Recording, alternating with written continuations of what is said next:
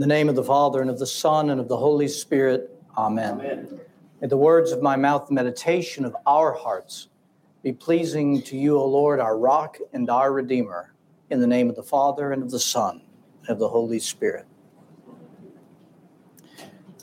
Well, as we continue in our course that we're doing of study on what is our vocation as a kingdom of priests, that I thank God for what Father James has been bringing to the table for us to consider. Last Sunday, while I was listening to him, there was something that really struck me, and I talked to Father James about it, so I'm sliding in here this week, because there's something that we need to discuss about a very critical role, and that we understand it rightly, and that is, as the priesthood of all believers, ordained to that priesthood by virtue of our baptism and being filled with the Holy Spirit, what is our role to participate with Christ as intercessor, as mediator, and as advocate for the life of the world, for the souls around us, both inside the ark of salvation and outside? Okay? That's what we're going to talk about today. And I think we really need to have a very clear understanding of what God has called us to participate with Christ in such a critical ministry in our lives and in this earth at this time, for every generation.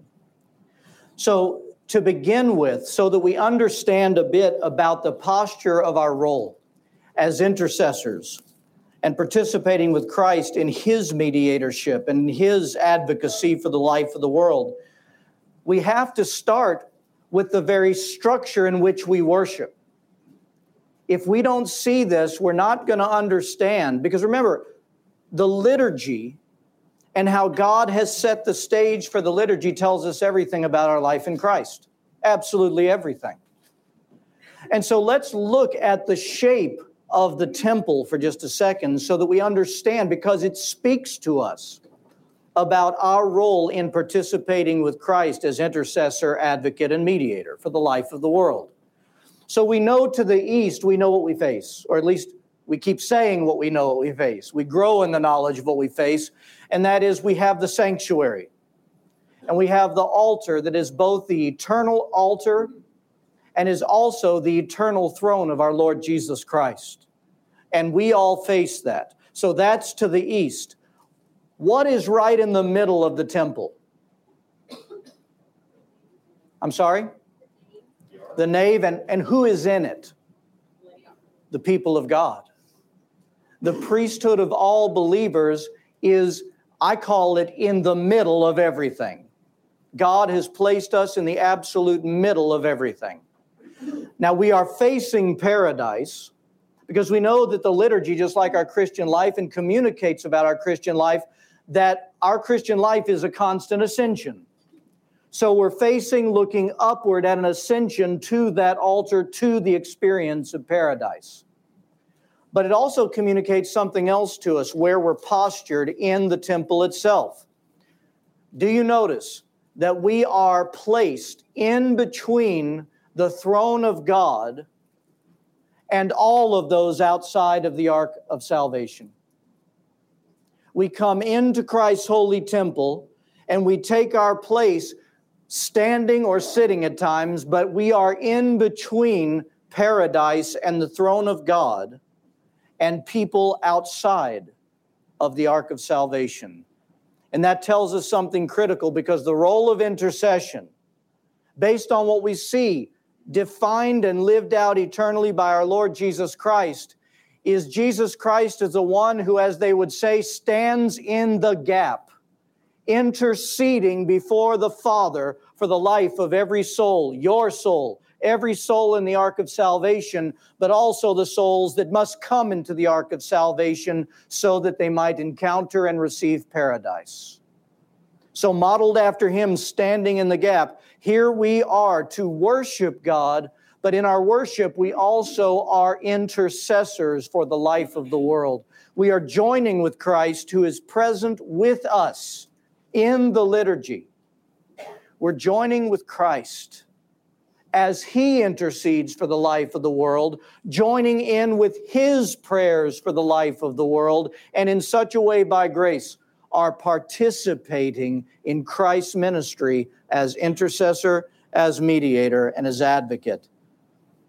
There was an Old Testament scripture from the prophet Joel that shows this very plainly, even in the structure of the Old Covenant temple, where the prophet Joel, in Joel in chapter 2, he says these words, "Let the priests who minister to the Lord weep," where? "Between porch and altar." Let the ministers of the Lord weep between porch and altar. Let them say, "Spare your people, O Lord, and do not give your heritage to reproach, that the nation should rule over them." Do you see the posture? In between the porch and altar, you know the narthex. The narthex, the room we enter into before we get into the nave, you know that means portico, porch. We literally stand as the priests in between porch and altar, and what do we cry out? "Spare your people. Have mercy." That's what the Kyrie is all about. Lord, have mercy, not just on us, most certainly on us, but not just on us. Lord, have mercy on us. Lord, have mercy on me. And Lord, have mercy on every soul that hasn't tasted the delights of paradise yet. And we stand in the middle in that role.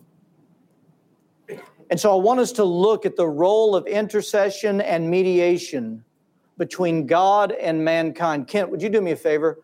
Would you go to that? That's the loudest air conditioning, and it's roaring. Go ahead and kick that up to 75. We've got the other ones going. Thank you. Let's look at the role of intercession and mediation, because this is the part we need to understand. What is Jesus Christ's ministry? As intercessor, mediator, and advocate, if we don't know that, we can't participate. We don't know what we're doing in participating in that ministry of our Lord Jesus Christ. To begin looking at the role of our Lord Jesus Christ as intercessor and mediator and advocate, we have to start in the Old Covenant with Moses. Because Moses, we all know, and we've heard this from time to time here, that Moses was most certainly a type of Christ. And he was a type of Christ in many ways. We know that he was the chosen one by God to deliver God's people from the oppression of slavery in Egypt and bring them into a place of being God's own people in the promised land where they could worship him and serve as his people. He was the instrument through which God did all of those plagues, including at the very end, the Red Sea closing on the people of God's enemy, Pharaoh and all of his mighty army, destroying their oppressor and freeing them to go be with him. Moses was used for this. But Moses was also the mediator and advocate for the people, standing before God on their behalf, standing in between God and his people and crying out for their needs and crying out for the mercy of God. How many times were God's people adulterous and faithless? And Moses had to go before God pleading for mercy when he kept stating things of destruction. I want to give you one of the most beautiful examples of that. And it comes from Numbers in chapter 14. And let me back up. I think you need to understand where we are in this narrative. So Moses has led the people of Israel to the brink of the promised land, the Jordan River, for the first time since their slavery and their deliverance. And he tells Moses, send out spies into the land. You remember this? Send out the spies. So you had Joshua and you had Caleb and you had the rest of the spies, and they went into the land and they scoped it out. And they came back, and Joshua and Caleb and all of them say how wondrous and beautiful and bountiful the land is, this promised land. And Joshua and Caleb were excited that they were going to inherit this by the will of God and by his power and might. But you remember the rest of the spies, they lacked faith. They saw what was in there and they said, there's no way we can take this. And so they started stirring up the people, and the people went into a revolt. They were actually crying out things, if only we had died back in Egypt. If only we died back in Egypt or in this wilderness, it would be better for us to go back into our slavery in Egypt. They're crying out for this. And Joshua and Caleb try to build their faith and encourage them. No, have we not seen all that God has done? But what do? They continue to rebel, and they pick up stones to even stone Joshua and Caleb, who were filled with faith. Listen to what the Lord says. And I want you to hear Moses speaking and responding back to the Lord, standing in between God and his people. And the Lord said to Moses, "How long will these people reject me? How long will they not believe me with all the signs that I have performed among them? I will strike them with the pestilence and disinherit them, and I will make you a nation greater and mightier than they." And now Moses responds, and here is his mediatorship, his advocacy, his intercession before God on behalf of the people. And Moses said to the Lord, Then the Egyptians will hear it, for by your might you brought these people up from among them, and they will tell it to all the inhabitants of the land what you've done. They have heard that you, Lord, are among these people, that you, Lord, are seen face to face, and your cloud stands above them, and you go before them in a pillar of cloud in day and in a pillar of fire by night. Now, if you kill these people as one man, then the nations which have heard of your name will speak, saying, because the Lord was not able to bring his people to the land which he swore to give them, therefore he killed them in the wilderness. Then listen to his prayer now. And now, Lord, I pray, let the power of my Lord be great. Just as you've spoken, saying, the Lord is long-suffering and abundant in mercy, forgiving iniquity and transgression. But no means does he clear the guilty, visiting the iniquity of the fathers on the children to the third and fourth generation. Lord, pardon the iniquity of this people.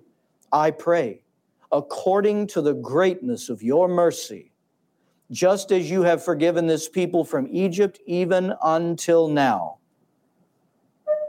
Do you hear what he's praying? It's one of the most beautiful prayers, because what he's really praying is this. Lord, the destruction of your people is not who you are. Giving mercy to your people, being long-suffering, sustaining their lives and bringing them to yourself, that's who you are. So be who you are. Now listen to what the Lord says.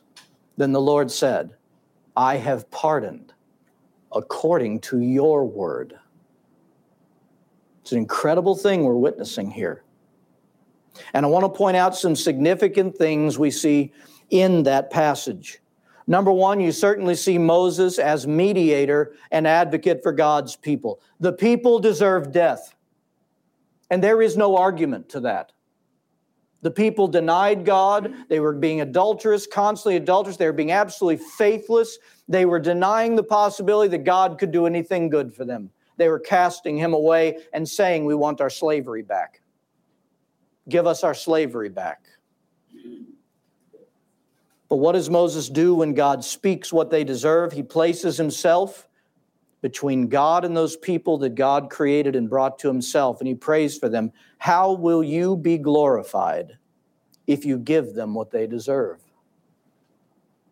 Show them and the whole world who you really are. I'm changing the words, but this is his prayer. Show them and the whole world who you really are. You are a God of mercy, long-suffering. You are the God who forgives sins and iniquities. This is who you are, who you've revealed yourself to us that you are. Lord, be who you are, even to them, even now. And I tell you this right now, that is the mediatorship of God's people. We'll look at this more in a bit. But standing in between God and man and ourselves and saying, God, be who you really are. That's our mediatorship, our intercession. What is Moses doing as intercessor and mediator? He's saying that very thing. On behalf of all, be who you are. He's standing between the throne of God and those who have fallen short. Those in need of mercy, those in need of redemption, those in need of healing. And he's crying out to God, have mercy on them and mend them. Keep them to yourself. This is the posture of our true intercession. But the second thing I want to point out that we need to understand, and the fathers speak about this, is that by Moses walking in his role of intercessor and mediator and advocate between God and the people, Moses is the one becoming more like God all the time. Moses is the one becoming more like God all the time. Do you really think that Moses changed God's mind? No. Come on. They gave themselves up to sin. They did. Any one of us can do that, and God can't help us if we're not willing to turn ourselves over. That's but right. By the prayers of the people around us, as intercessor, that door stays open. Yeah. That my heart can change. Yeah. You know, this is no different. You're absolutely right. This is no different. You remember the when Christ was with the Samaritan woman and she was crying out for mercy and he kept putting her down, making her feel like a dog, less than human. Seemed cruel, didn't it? Does it not seem a little bit unlike God? I'm going to destroy my people right here in the desert right this moment. Same feel to it, isn't it? But what was our Lord doing with that woman? He knew how to draw faith out of her. He knew precisely how to draw faith out of her. And he knew with Moses that if he challenged Moses like this, that Moses would draw nearer to the true heart of God on behalf of his people. And Moses would show himself growing in the likeness of God through his own intercession for his love of the people and his love for God, and that God may be glorified by what he planned to do on behalf of his people. It's Moses who is changing. And I tell you that as we participate with Christ our God in intercession, in advocacy and mediatorship over the souls of one another, over our own souls, and over the souls of those who are lost outside of the ark of salvation, we are the ones being transformed through theosis. Because he draws us near to his heart, because his heart is always interceding, which we're going to get to in just a minute. And Moses would be this advocate, mediator, intercessor so often when the people were in need of water. He would stand in between God and the people with that need. Lord, your people are thirsty. And then God would say, go take that staff and strike the rock. And miraculously through the rock, enough water for thousands of Hebrews would be there for them and sustain their life. Lord, your people are hungry. And God said, I will provide manna in the morning, and in the evening I will provide quail. And how was all this happening? The needs of the people came up to the surface. Moses took his place in between God and the people, and he prayed for what God desired to do, which is not let them die. His heart was joined to God. And then you see God act on behalf of his people by the joint mediatorship where Moses was already with the desire and will of God. Are you seeing this? I don't want to confuse. I hope I'm not being confusing. Am I? Are we good? Okay, thank God. Thank God. Because I say that because it's so important that I think we have misconceptions about what intercession is. And I think we all, including the one talking to you, has much room to grow in understanding our role as the priesthood in mediatorship and intercession before God on behalf of mankind. And that's what we're trying to move forward in today. So that's Moses. Everybody gets that posture of Moses standing in between the people and God with their needs, that God would be who he is to the people. That's the prayer. Yeah, Marilyn? Weren't there times that Moses didn't really want to cooperate with God? No question, just like us. That's what's so comforting to me about Moses. He also misrepresents God, which costs him being able to lead them into the promised land in the end. Rob? This is something I've been thinking about a lot, but I don't know if this makes sense, but we've been praying a lot for, peace in Russia and Ukraine. Absolutely. And so, when I think about it, for something like that to happen, yes, there had to be like an agreement between like world leaders, most likely. Absolutely. And so, but that would, it would seem like, but those world leaders, they have free will. So, and God can't interfere with that free will. So what exactly like... You had free will. You had free will. Yeah. And you were set against God for a while in your life. But something changed. And he drew, now follow me, because this is the answer to your question. He drew your heart to turn, to change, to transform, right? And it moved you not from going away from God, but it turned you towards him. When we pray for peace, and if you listen to that prayer that we pray, our Orthodox prayer for peace for the world, it's talking about the leaders of this world, that they would love the peace of Christ, that their hearts were praying for their transformation. You see? Well, so, like, what mechanism is God, like, manipulating to bring about that change? Is someone, if he can't, like, directly, like, change their heart? You're asking me a mystery right there. How does God change the heart of man? Does he manipulate nature to change their circumstances? I don't, he's God. How does he make the Eucharist Eucharist? Yeah. Oh, no. No, seriously, stay there. We're not going to understand the how. We may see how in the process of his turning hearts. You see? You follow me?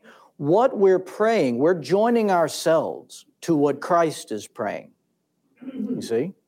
And you're right, the will of man is never infringed upon. Right? Ever. But how many souls have completely turned from their wicked ways and come into the kingdom of God by his revelation to them of himself?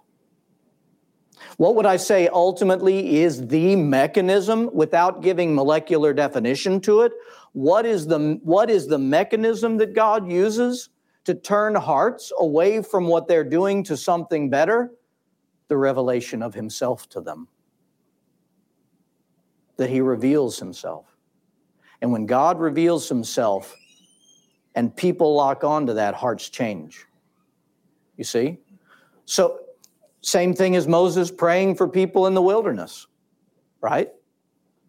It's the same aspect of that intercessory prayer. What we're really praying, even when we pray, the Lord have mercies for ourselves, we're asking the Lord by his revelation, show me the light of your countenance, right? And I'll be made whole. So, like, it's kind of like, there are a lot of, I guess, Christians that sort of believe that kind of God has this plan. We're kind of like living through God's plan, but it really is like, would you say that kind of I don't know, like God is not so much in control, but we are sort of like, you know what I'm saying? Oh, I'm never going to say God's not in control, but I'm also not going to say that his control has taken away the will of man. Right. Well, God will have victory in the end, but do you think that, like, we still have, I don't know how to say it, but like, I don't really know how to say it. Okay, pause for a second. Think about it. I'm going to continue because we're going to keep talking about Christ's mediatorship. And it may help clarify some things. Come back to me in the end if we're still wrestling. But I know what you're trying to, you're asking all the right questions and you're after the right thing, okay? So hang in there for a minute, all right? You follow me?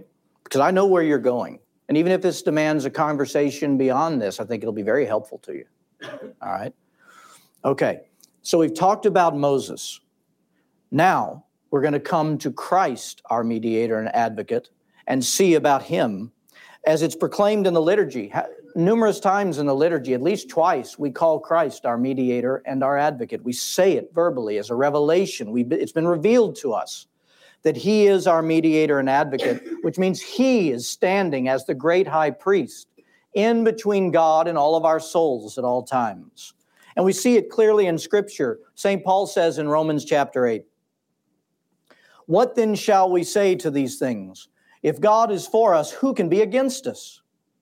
He who did not spare his own son, but delivered him up for all, how shall he not with him also freely give all things? Who shall bring a charge against God's elect? It is God who justifies. Who is he who condemns? It is Christ who died, and furthermore is also risen, who is even at the right hand of God, who also makes intercession for us. Our Lord is in eternity, where our physical body is joined to his divinity eternally. This is the most incredible wonder. If that's not the case, none can be saved. He ascended and he took our fallenness into his divinity, keeps it forever, and is interceding for us. Okay? Eternally standing before God for the souls of those who he has created. Just in that posture as we see with Moses. And then we have this incredibly beautiful of the action of intercession of our Lord from Hebrews. And there are many glimpses of this in Hebrews. But I'm going to share with you Hebrews chapter 9, one of my favorites. But Christ came as high priest of the good things to come, with the greater and more perfect tabernacle not made with hands, that is, not of creation, not with the blood of goats and calves, but with his own blood he entered the most holy place once and for all, having obtained eternal redemption.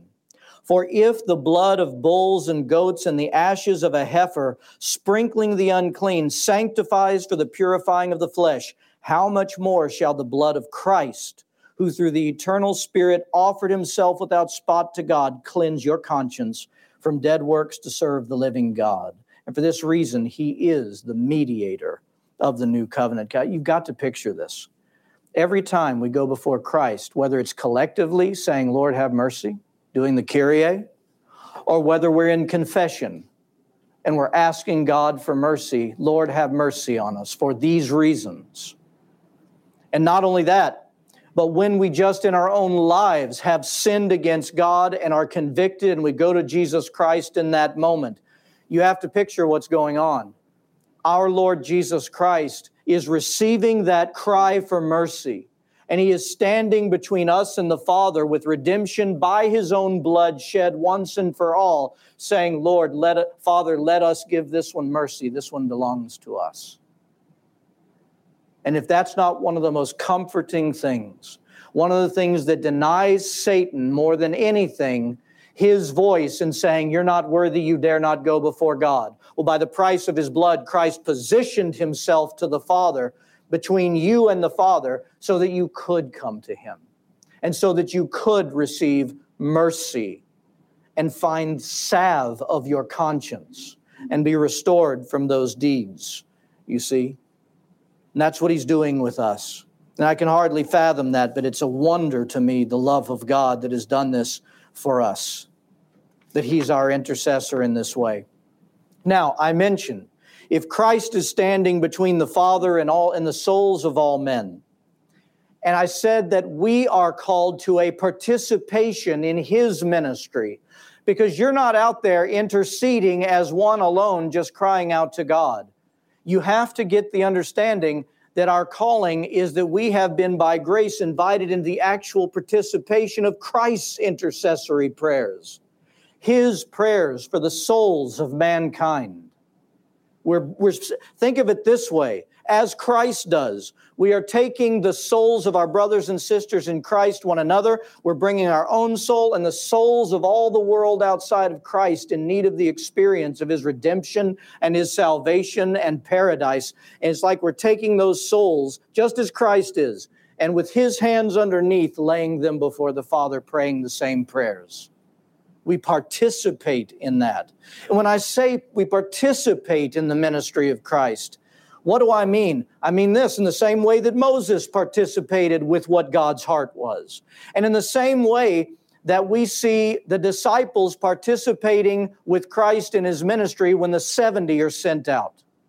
You remember when the 70 are sent out, Christ breathes on them and empowers them, and he says, go into those villages and heal the sick. Man, if I am those disciples, I'm like, you asked me to do what? No, you're the one that heals the sick. But he says, no, you go. Go and heal the sick and proclaim that the kingdom of God is near to you. So they go and they come back proclaiming everything that they saw. The sick were healed as we anointed them. Demons were cast down every time we commanded them. Well, what does that look like? Who was it that healed the sick? Our Lord Jesus Christ. Who is it that casts out demons? And they'd seen cast out demons previously to this. Our Lord Jesus Christ. What the disciples just did when they went, they realized that even though they had left Christ for a moment, He never left them. And our Lord Jesus Christ continued healing and continued casting out the demonic in and through them. He invited them to be participators in His ministry. And that's us. And it's us even in intercession. That as Jesus is eternally interceding, we are invited to join Him in that absolute work. It's also what we see when Christ invited His disciples to participate in the feeding of the 5,000. Remember, the people were hungry for days because Christ had been ministering to them, thousands of people. And the disciples come to Jesus and they say, Lord, they're hungry. They're going to pass out. We got to do something for them. Notice what our Lord doesn't do. He doesn't automatically cause manna to come from the ground and quail to fly in real quick. What does He do? He asks them a most important question and significant question. He looks at His disciples and He says, what do you have? What do you have? They look and they have a little bit of bread, a little bit of fishes. And how do they participate? He's invited, by the way, that question, what do you have? That's Jesus inviting them to participate in a miracle in the face of an impossible situation to sustain the lives of thousands. And so what do they have? We got this bread, we got this fish. All they did was offer what they had. And He took that offering, He blessed it. And you see the miracle that happens, and they all took part in feeding the people. Do you see the participation?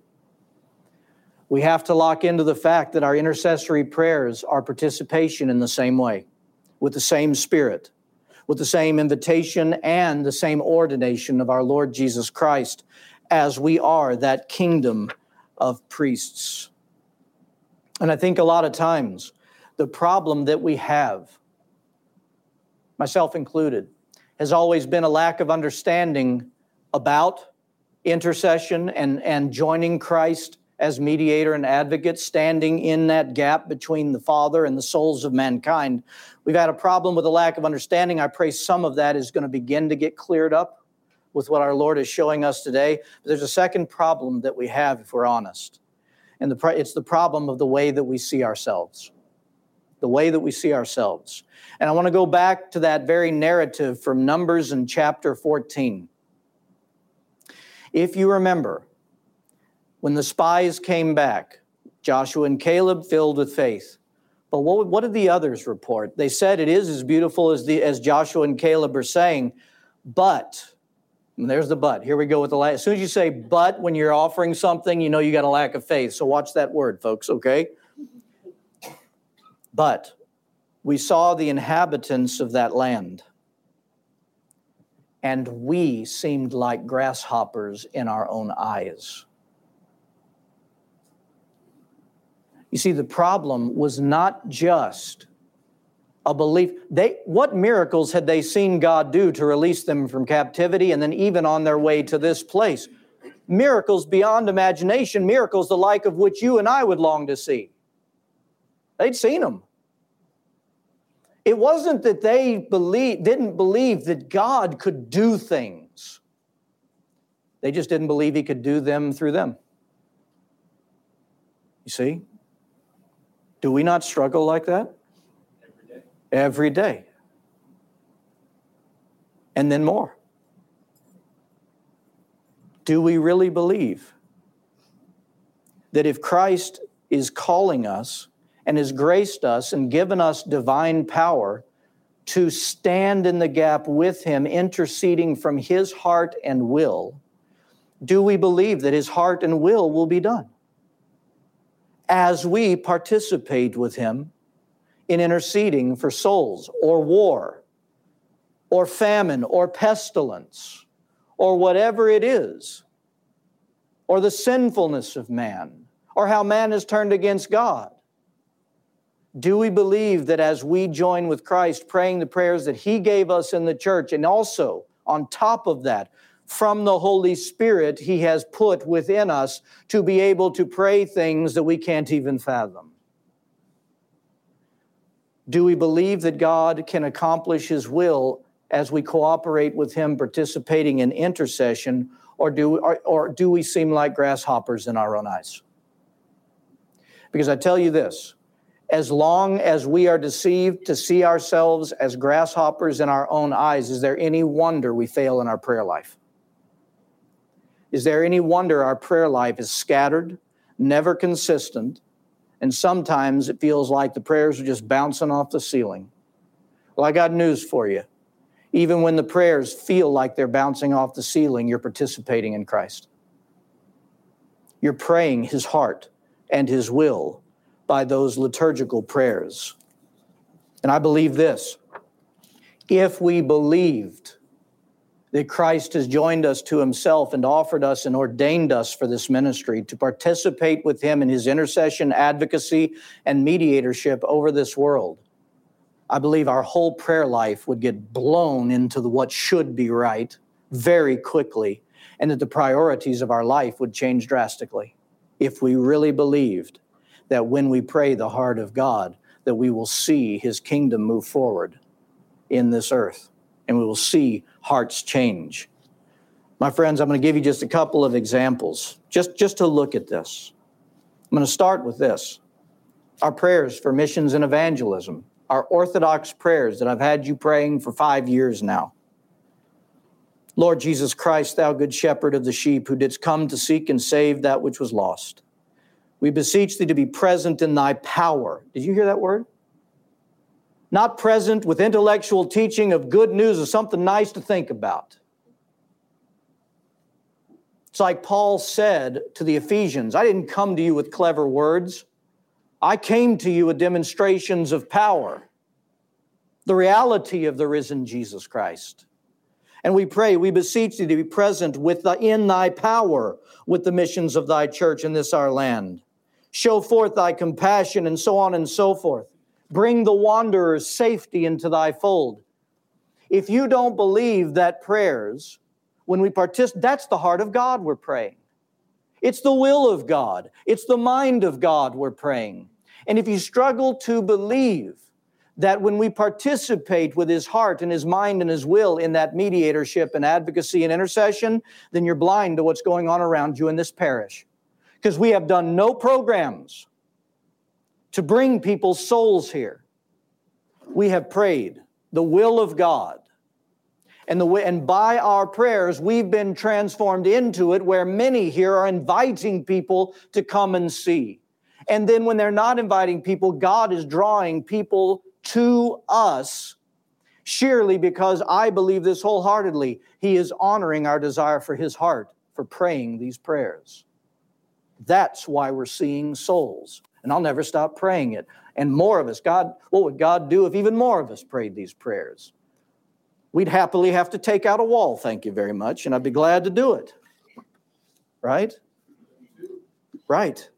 And when we pray for peace for the world, like we're praying in there, what do we not believe that no matter how God does it, we are joining ourselves to His heart for this world, and His heart specifically right now for the people in the Ukraine and in Russia, that God would breathe His peace and turn those people to the revelation of who He is as the Prince of Peace, and that only God knows. I don't care how He does it, but I know it's His heart, and I will be amazed to see how He does it as we pray. You see? When we pray for the parish from St. Aidan's prayer book, Lord, strengthen the faithful, relieve the sick, turn and soften the wicked, rouse the careless, recover the fallen, restore the penitent, and remove all hindrances to the advancement of thy truth. We pray the heart of God. We are participating in what Christ is praying for our parish. And He longs to do and is doing each and every one of those things. And I'll give you one more because it's very precious to me as a father of three. The prayers for a parent's prayer that's in here. When we as parents pray for our children, Lord, be thou their God and Father, and mercifully supply whatever's wanting in me. Through frailty or negligence, strengthen them to overcome the corruptions of the world, to resist all solicitations to evil, whether from within or without, and deliver them from the secret snares of the enemy. Pour thy grace into their hearts and confirm and multiply in them the gifts of the Holy Spirit. You know, my children, I'll tell you something, Robin, here you go. You talk about the will of man. Unfortunately, when my wife gave birth to kids, they had a will.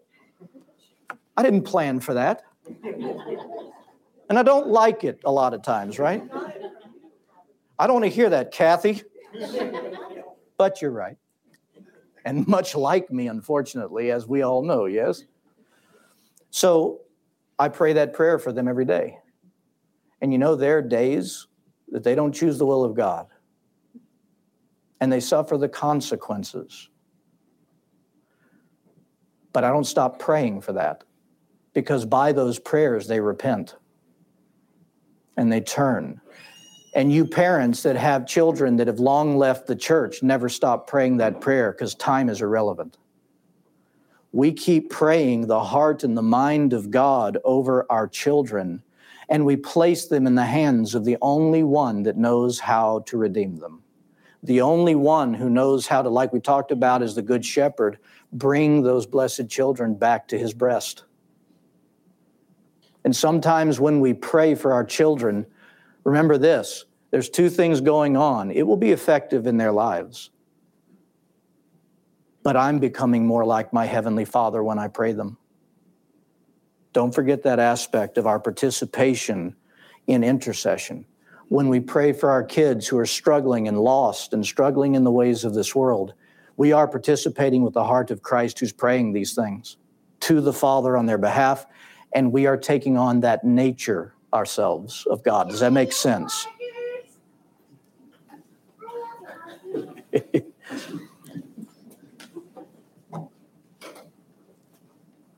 You are the kingdom of priests. You're the kingdom of priests. And part of your vocation, and a great part of your vocation, is to participate with Christ in his intercession, his mediatorship. I pray that you're seeing this and can grow in the truth of what we're talking about today. You pray for me because I need to.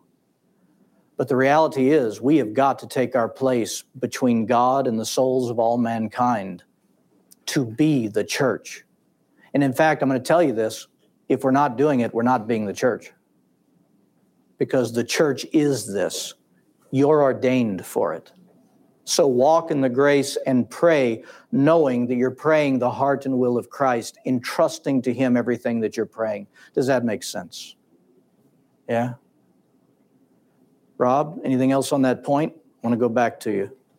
Kind of what I was thinking about, like what I was kind of trying to say is like, sometimes I listen to like the AM radio stations, and you know, they have like the end times prophecy stuff. Yep.